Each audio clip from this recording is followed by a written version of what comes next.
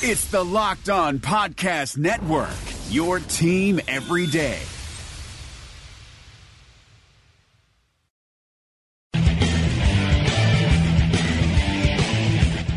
You are Locked On Jazz, your daily podcast on the Utah Jazz. Part of the Locked On Podcast Network, your team every day. It is Locked On Jazz, previewing the Thunder with Eric G. of Locked On Thunder. We'll look at the big picture of the two teams. What's going on when the Thunder have the ball? How about the Jazz offensively? That's the preview edition of Game 1 of the NBA playoffs. It's all coming up on Locked On Jazz. Pow! How are you? I'm David Locke, radio voice of the Utah Jazz, Jazz NBA insider. This is Locked On Jazz, your daily podcast on the Utah Jazz community. Insight, expertise, a lot of geeky numbers, and a look behind the curtains in this preview edition today, brought to you by Murdoch Hyundai, as well as Intercap Lending. And we joint crossover podcast with Eric G., Locked On Thunder. How are you, Eric? Fantastic, man. It was a historic night here in Oklahoma City last night. We may have seen Nick Collison's last game, and Paul George had his best game as a member of the Oklahoma City Thunder, was completely overshadowed by two other guys. And I think the Thunder might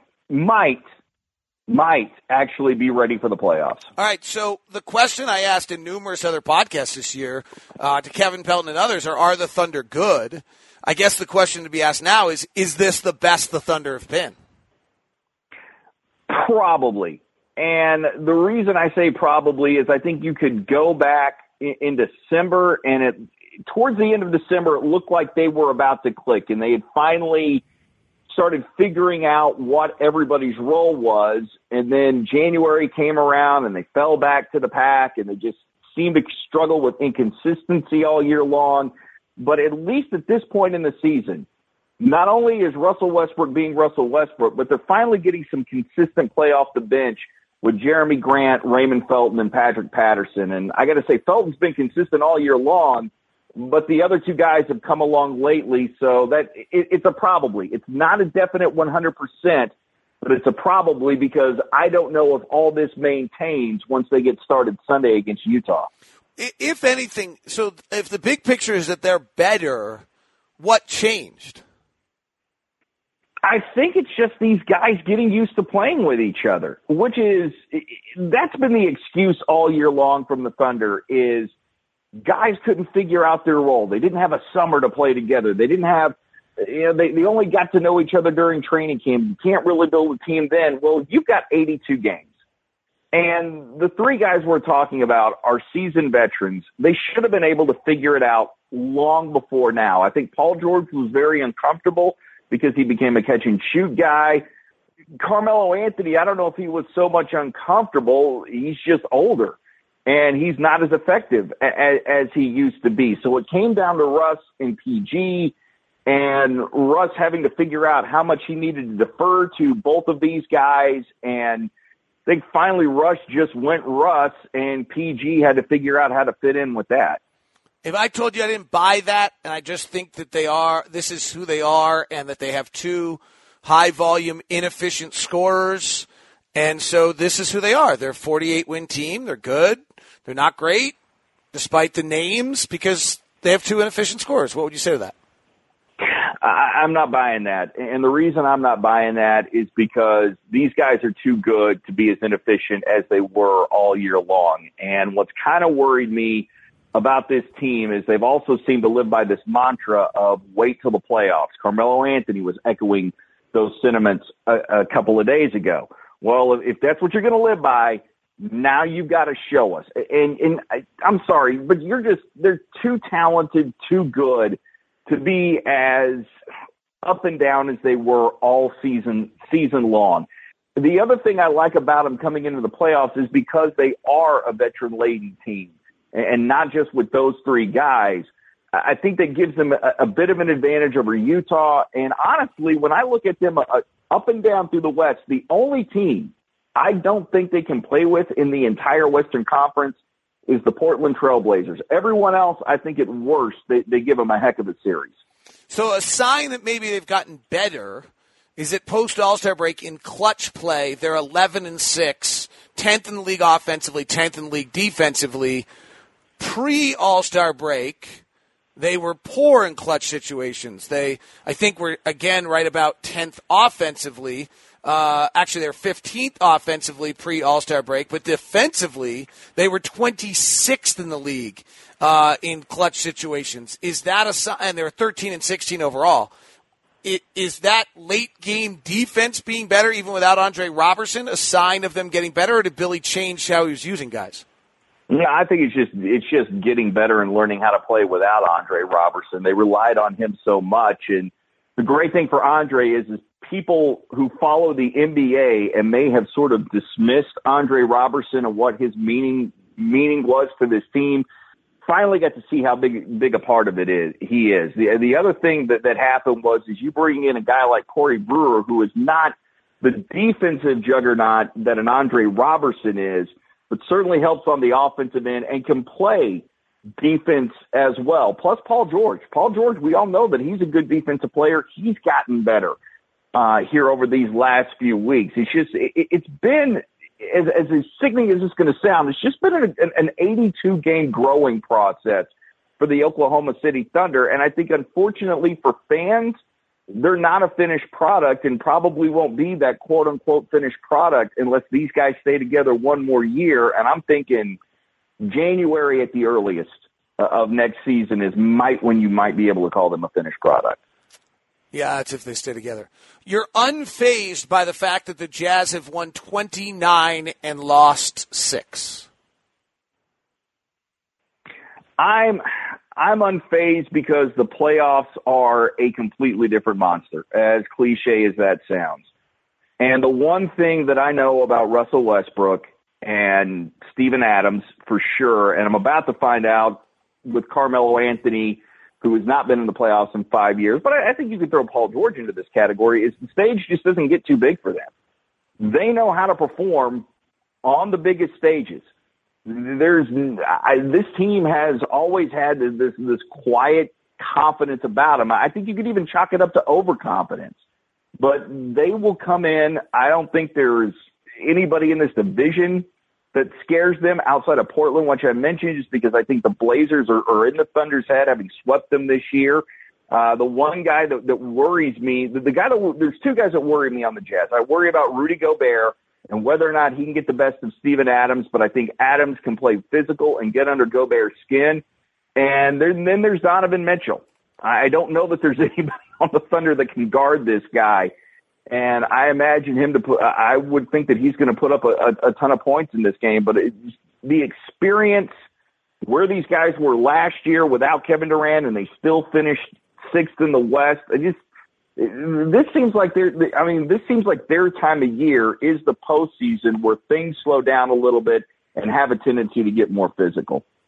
I'm just playing devil's advocate for the sake of the conversation. So no stage gets too big for Russell Westbrook, who shot 39% from the field last year in the playoffs and 26% from three, who had an effective field goal percentage of 43%, which would have been the worst offensive player in all of the NBA last year, whose career in the playoffs is a 41% field goal, 29% for three, and a 44.6% effective field goal percentage. Isn't there actually a chance that Russell Westbrook's game is so unique that in the regular season teams aren't prepared for it, but that his weaknesses get accentuated in the playoffs? I don't think it's so much, I wouldn't call it necessarily a weakness with Russell. The thing that Russell does so well is you can throw out the stats once it comes to clutch time. And I'll be the first to say, I hate Russell Westbrook shooting from beyond the arc. I don't want him shooting from beyond the arc until it gets to the last few minutes of the game. And for some reason, Russ has a knack for making them then. The other thing I like about this team this year is now that Russell Westbrook has two proven three-point shooters, and I understand that I'm almost saying this looking up to heaven, praying that Russell Westbrook is hearing exactly what I'm saying.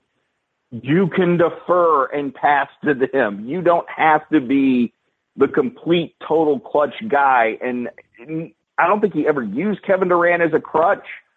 I think he got used to playing without Kevin Durant, but I think he knows now what it's like having two guys on his side that he can dish out to, or at least I hope he does. And I think that's gonna help Russell Westbrook. Plus, I'm anxious to see how healthy a guy like Steven Adams is in the playoffs. In last year, I don't think Adams was healthy, but this year I think he is.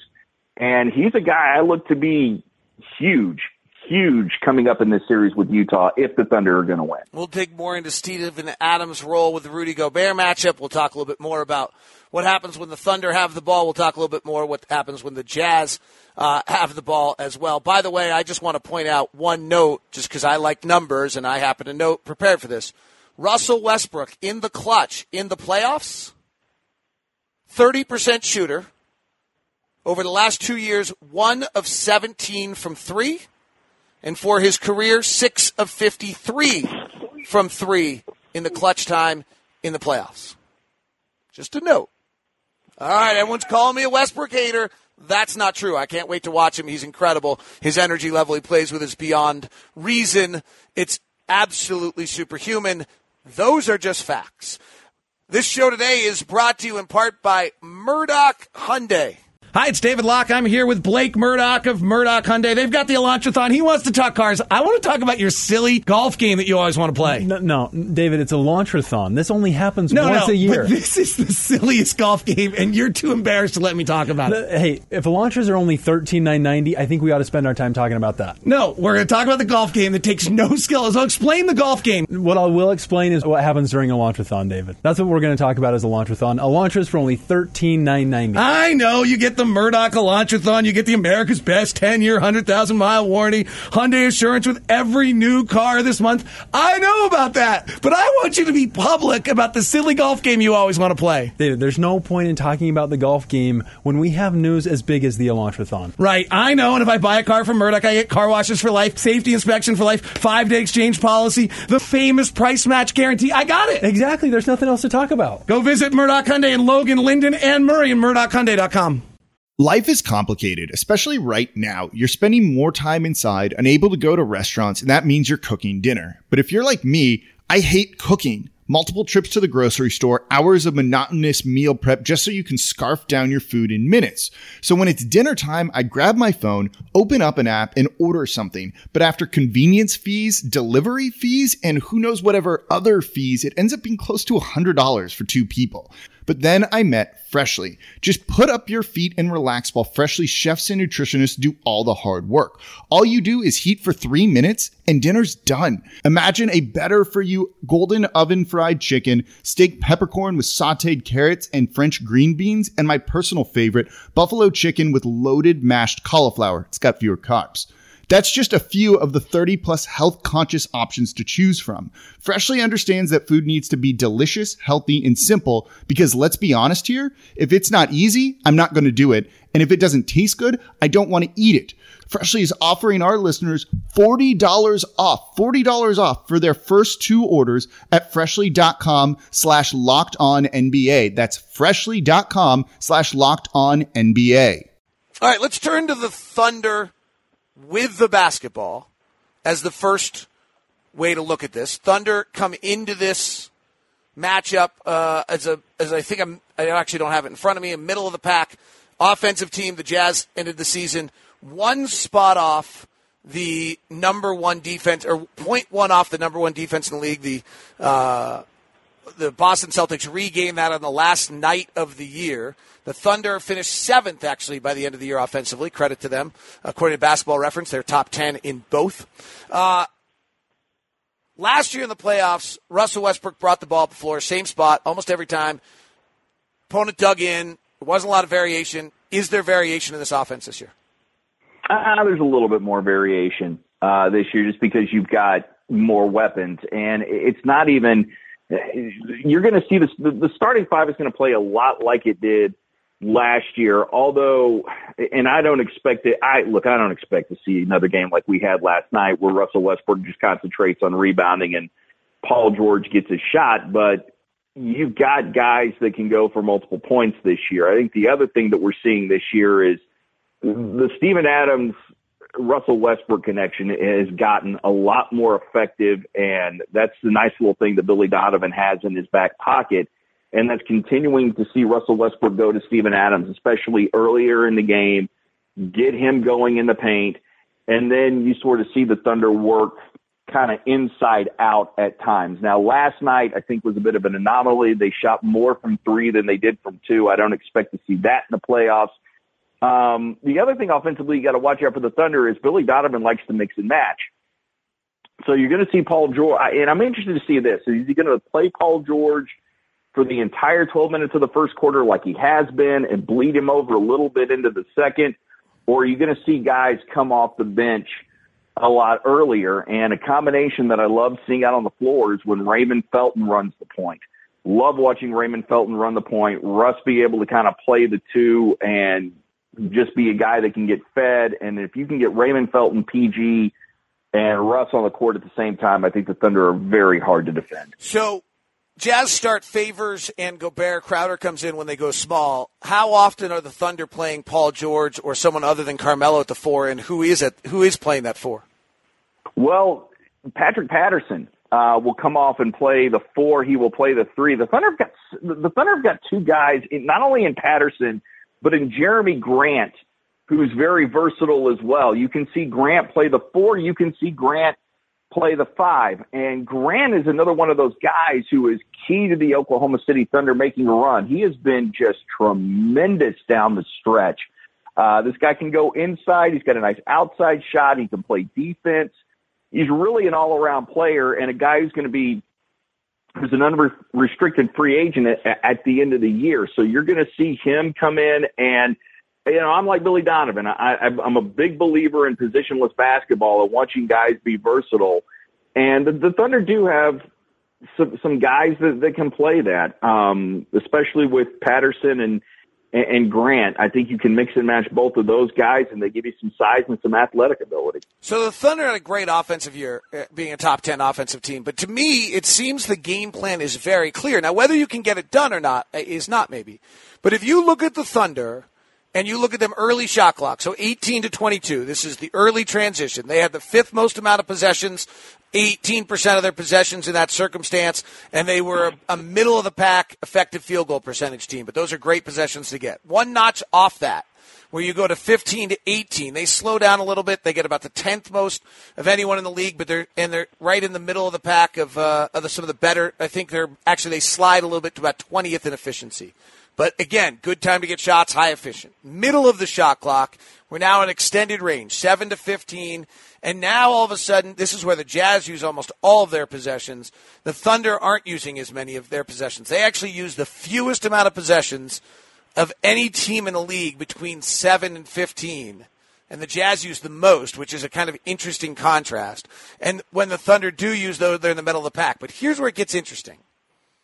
When you go to 4 to 7 seconds on the shot clock, the Jazz use the second most in the league. Thunder are down in the bottom 5, but most noticeably is the Thunder are the worst team in the NBA in that time frame. And from 0 to 4 on the shot clock, they're not particularly good either. They shoot 39% effective field goal percentage, or I think they're the 6th worst. Have teams been able to consistently get the Thunder in the last 7 seconds of the shot clock?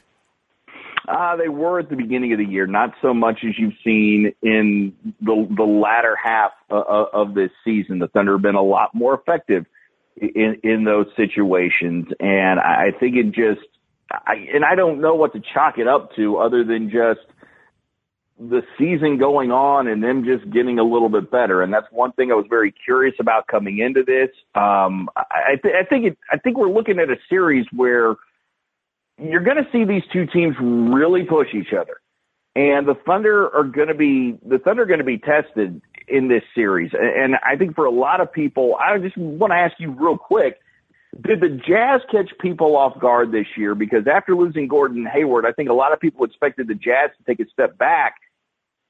And this team's been better than most people expected. I think the other thing with the Jazz is that you still got so many good players on this team that you can lose a guy like Hayward, and they're still pretty cohesive. Well, I think when we're talking about this side of the ball, this is where people don't give a lot of value in the league. I don't think people talk about defense. They talk about offense.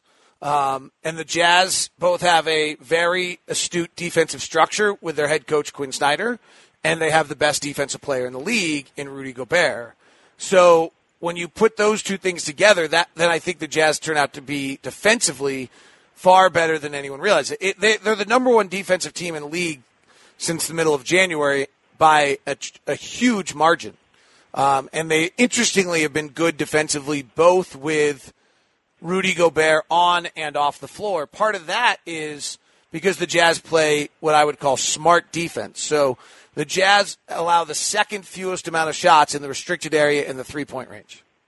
They allow the sixth fewest threes and the fourth fewest corner threes of anyone in the league. And so they just have you shooting not particularly efficient shots. This is, from a coaching standpoint, I almost want to give the edge to the Jazz in this one and give the edge to Quinn Snyder because I think he's a better X's and O's guy than what Billy Donovan is. I think where Billy Donovan's forte is trying to mix and match based on the personnel that happen to be on the floor at the same time. See, this is where the matchup gets interesting to me. Westbrook shoots 33% in the paint non-restricted and 40% in the mid-range and 29% on an above-the-break three. So that if the Jazz can get back defensively, keep Westbrook out of that first 7 seconds of the shot clock, he's unbelievable to get there. I mean, this is not an easy task. Now you have Gobert in the middle. Now you've got Russell playing not particularly efficient basketball. Paul George is a 33% mid-range shooter. Carmelo's a 39% mid-range shooter. You now have them into an inefficient way to play the game. And I think Quinn Snyder can put him in those positions, but I also think at the same time, when you've got that many guys to guard, and the other thing I like about the Thunder is you've also, depending on Corey Brewer, because he sprained his knee last night, his health, it's one more guy that the Jazz are going to have to account for on the floor. I like the fact that there's everybody in that starting five can score, which is not something that the Thunder have had. Wow. I mean, I don't remember the last time the Thunder had it because they certainly didn't have it when Durant was here because you were starting Andre Robertson in his last couple of seasons. But it seems like on the perception-wise with Oklahoma City is that there are more weapons now than what they've had in a few years, and I think they can at least keep Utah on their toes and spread the ball around and spread it out a little bit more than what they've done in the past. I don't think you will see the ball get sticky. The other thing is I also think some of these guys, especially like Corey Brewer, move pretty well without the ball to get themselves open. Interesting to keep an eye on. The Jazz defense allows teams, as I mentioned, the fifth fewest amount of shots in the restricted area because of Gobert's presence. Thunder take the sixth most. So when the Thunder have the ball, their ability to get on the rim, and I think their ability to shoot in the first 7 seconds of shot clock is probably the key to this series. And it's probably those two are mutually exclusive. Ability to get on the rim early in the shot clock before Gobert gets set. We'll flip it and look at the Jazz with them on the offensive end next. This really fun show with Locked On Thunder is in part brought to you by Intercap Lending. Intercap Lending is where we refinance. Why? Because my guy told me it was going to be like ordering a pizza. I thought he was crazy. I'm not sure I really believed him. And then it came out to be true. That was the coolest part about what Steve Carter told me. He said, this is going to be as easy as ordering a pizza. And you know what? It was. I did it during the season when I'm at my busiest time, and the people at Intercap Lending were just fabulous. A 40-year-old mortgage company that's moved to Utah and is employing a bunch of people in Utah, does work all across the country still. Steve Carter was the guy who helped me. He can help you as well. You can call him at 385-800-8528. Why Intercap Lending? One, with their app, they've made it easy and simple and straightforward. Two, because they're a direct issuer and they're a direct lender, so therefore they can do some things with you. They have no overlays. They have no additional requirements. Therefore, they can get difficult loan done. They can use low credit. If you're self-employed, if you have business assets, you have multiple properties, Intercap Lending can do it for you. Give Steve Carter a call at 385-800-8528.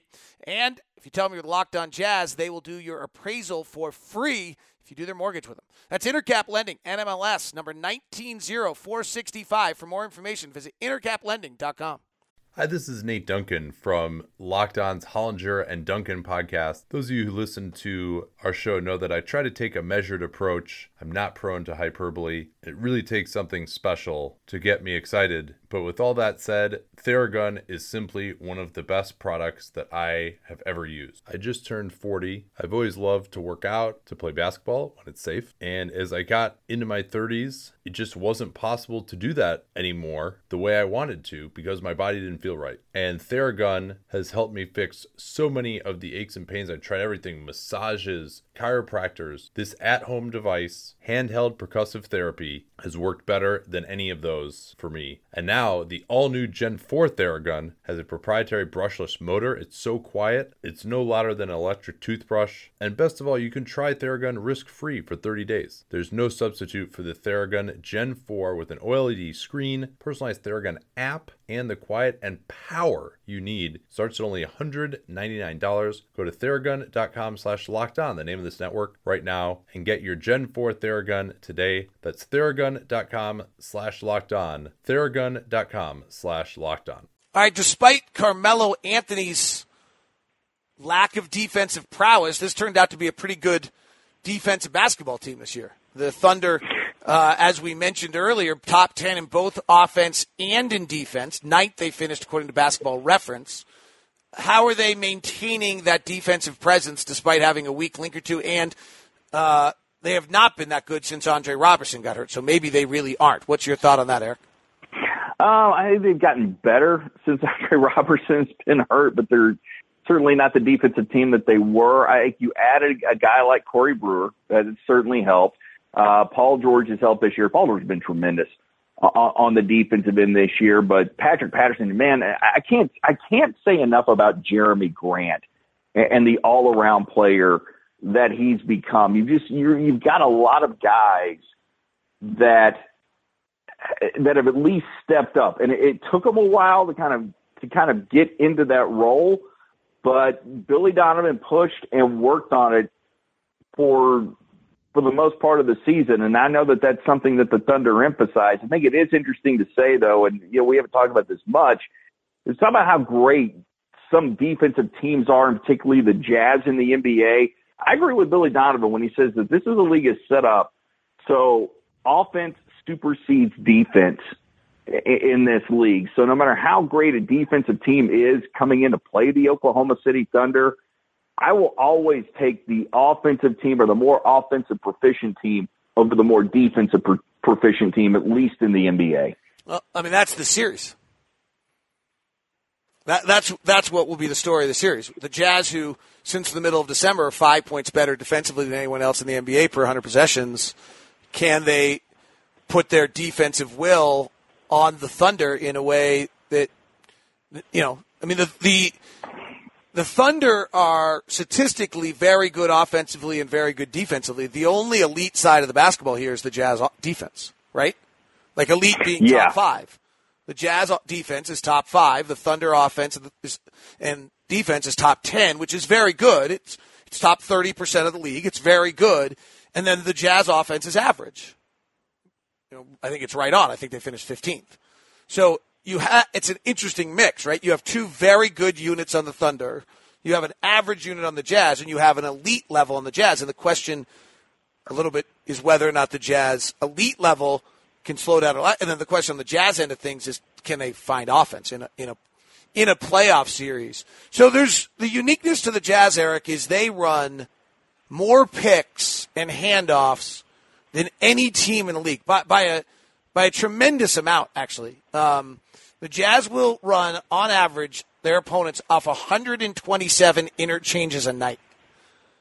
In contrast, the Thunder will run you off 89.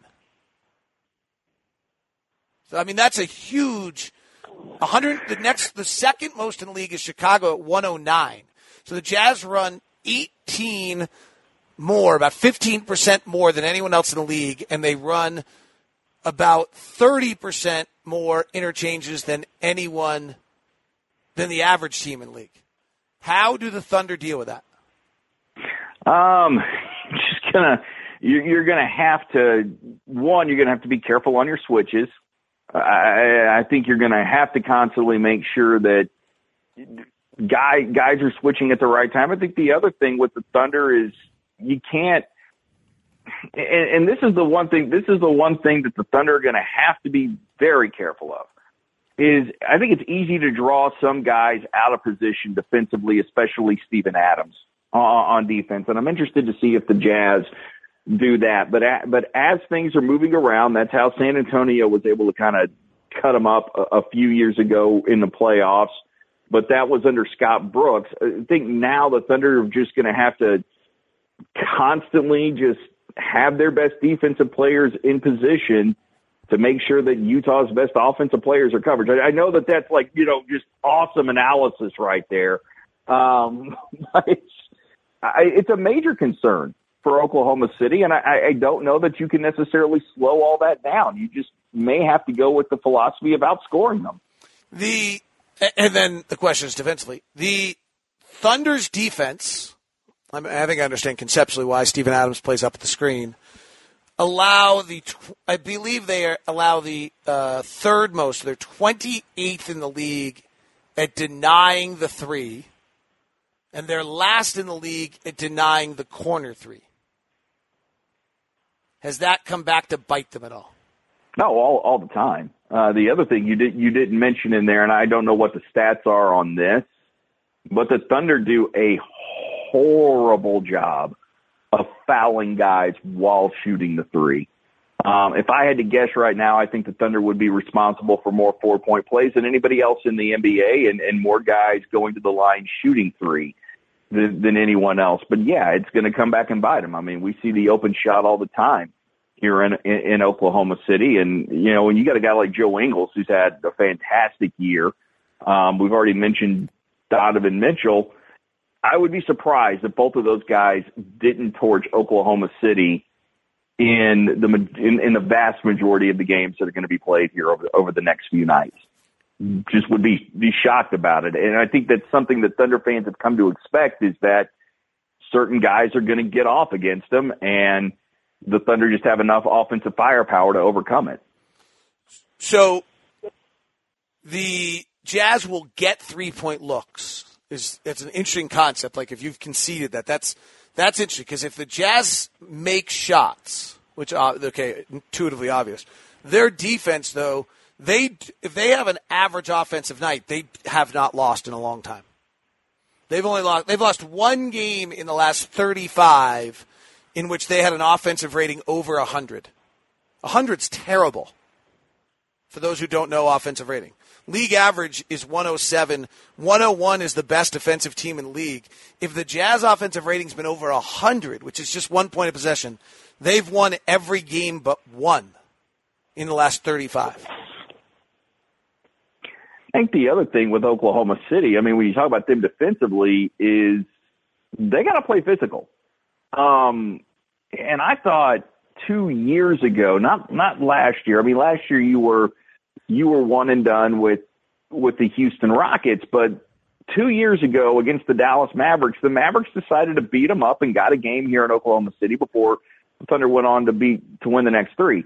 The other thing the Thunder are going to have to do, they're going to have to go back to playing physical. They're going to have to muddy the waters in this game and not allow Utah to get as many of those open looks as they did. And you kind of wonder, can the Thunder be different from the regular season to the postseason?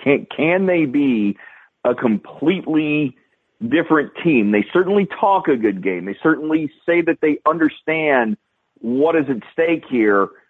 I want to see them go out and execute that. And guys like Grant, Adams, Patterson, and Paul George, you got to take your cue from there. I mean, you're gonna have to play rough, I think, in order to win this series.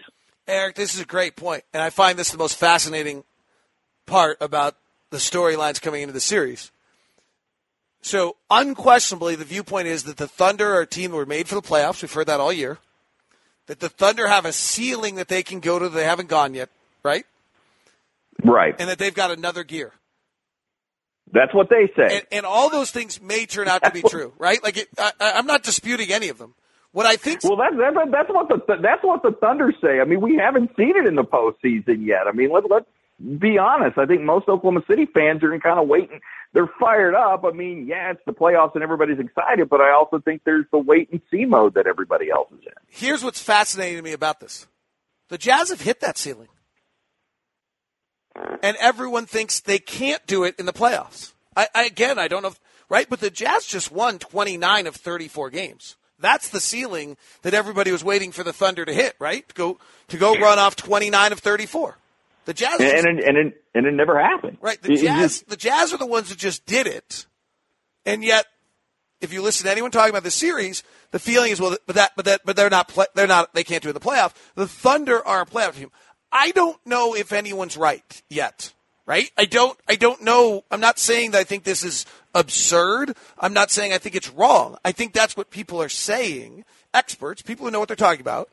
And I think it's interesting. And we're going to find out whether or not is there any importance to having already hit that ceiling and having, or do you just flip the switch and go hit it when you want to? Yeah, that whole flip the switch thing, it's so funny you mentioned that because Carmelo Anthony says, yes, you can flip a switch. And certainly those sentiments are echoed by other members on the Thunder. Paul George doesn't agree with that. Paul George thinks you need to be playing your best going into the playoffs. I think it's been an advantage for the Thunder is now you put yourself there. Well, let's be real honest. The Thunder put themselves in that situation. The Thunder put themselves in a situation where they had to win these last few games to, one, get into the playoffs, and two, for seeding purposes. That I think championship teams, if you want to just go with that cliche, I think championship teams can flip a switch. I think Golden State can flip a switch. I think Cleveland can flip a switch. I don't know that Oklahoma City can.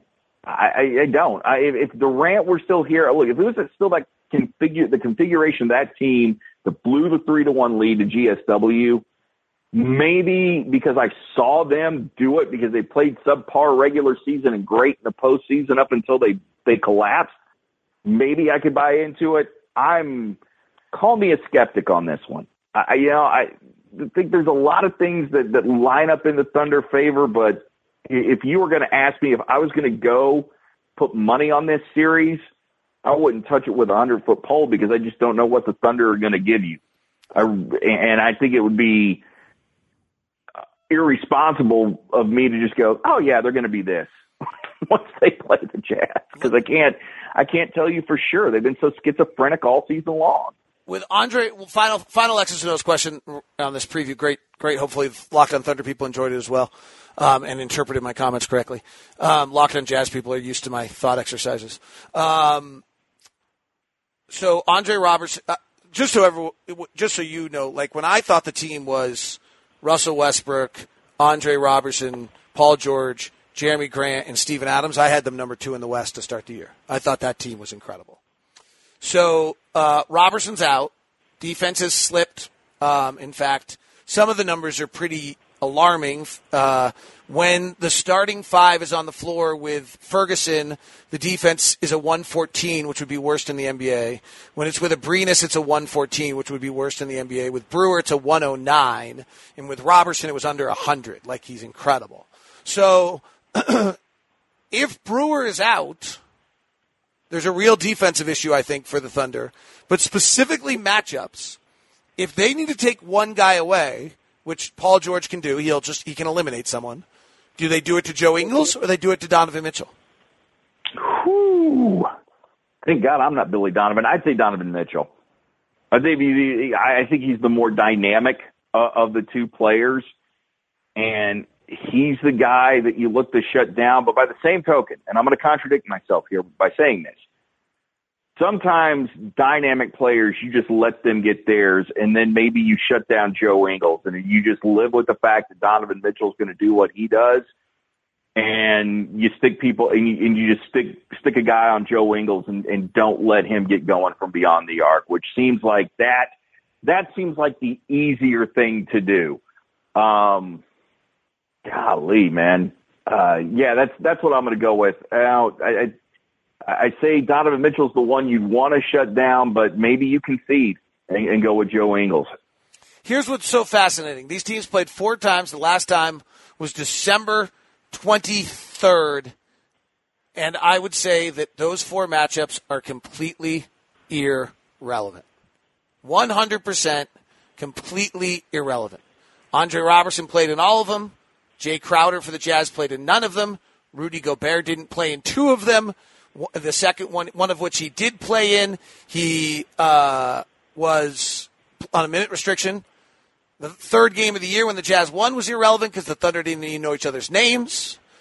It's so interesting that these 2 teams match up, and I don't think we have a data point from the 4 games of reference to what matters. So it'll be interesting to see how this plays out. Eric, I will see you on Sunday, and I look forward to spending some time with you this week.